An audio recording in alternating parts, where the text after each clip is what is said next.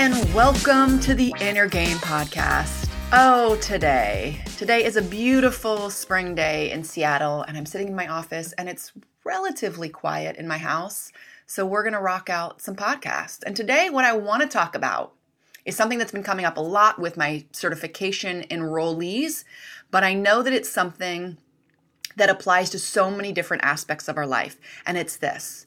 Sometimes the reason not to do something is the exact reason that we need to do something. So for example, let's say you are feeling like you don't have enough money to do something.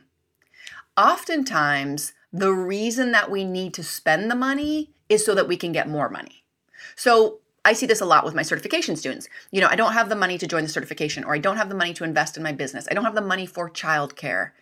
And in fact, the reason that we need to spend the money is so that we can get over the fear, get some more time, buy some more time, get some more help in some aspect of our life so that we can make money down the road.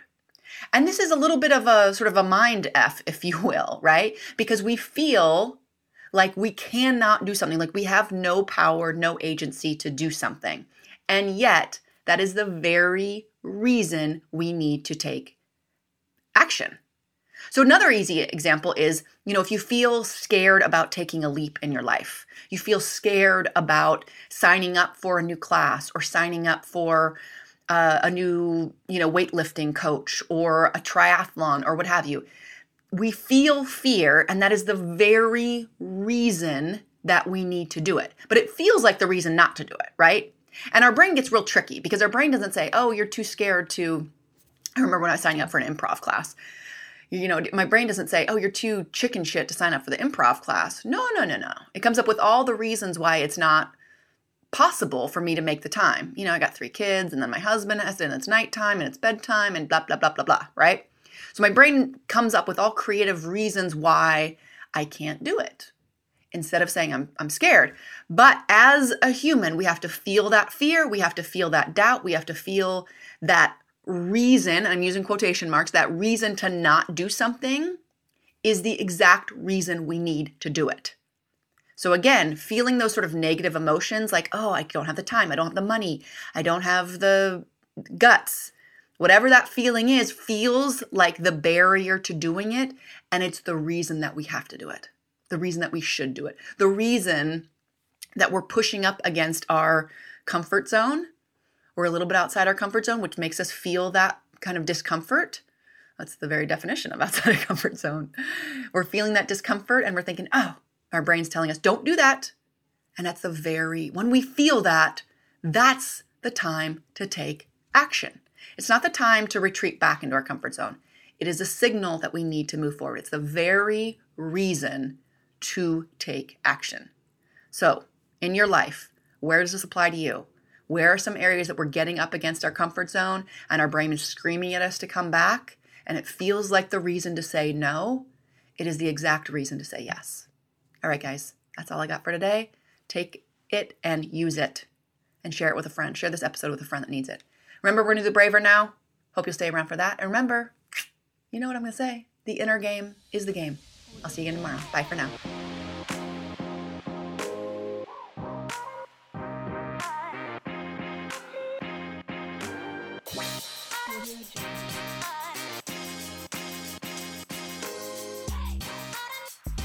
So now we're going to go through our mindset work. We call this the braver here at Positive Performance.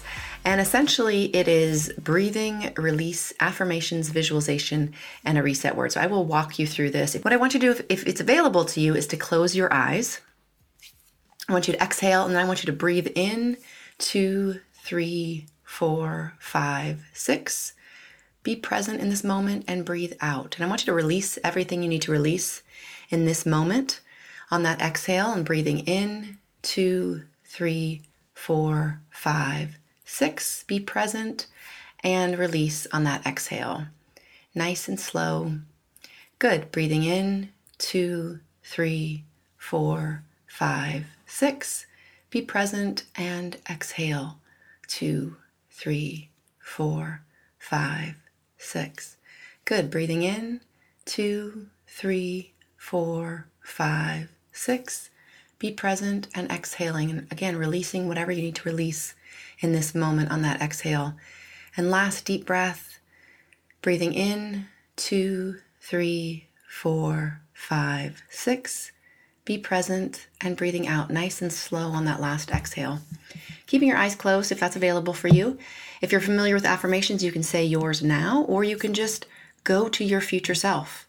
Imagine yourself, your life, your everything as if it is exactly how you want it to be. Seeing what you would see, hearing what you would hear, feeling what you would feel, feeling the emotions associated with living your fullest potential. Go there now, really experience it as if it's happening right now.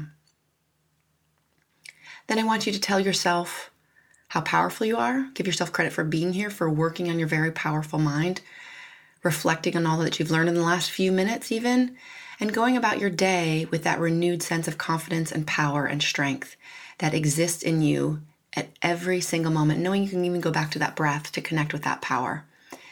All right, you can open your eyes if they were closed. Tell yourself some other positive things. Take a final deep breath. And I want you to go out and I want you to have an amazing day.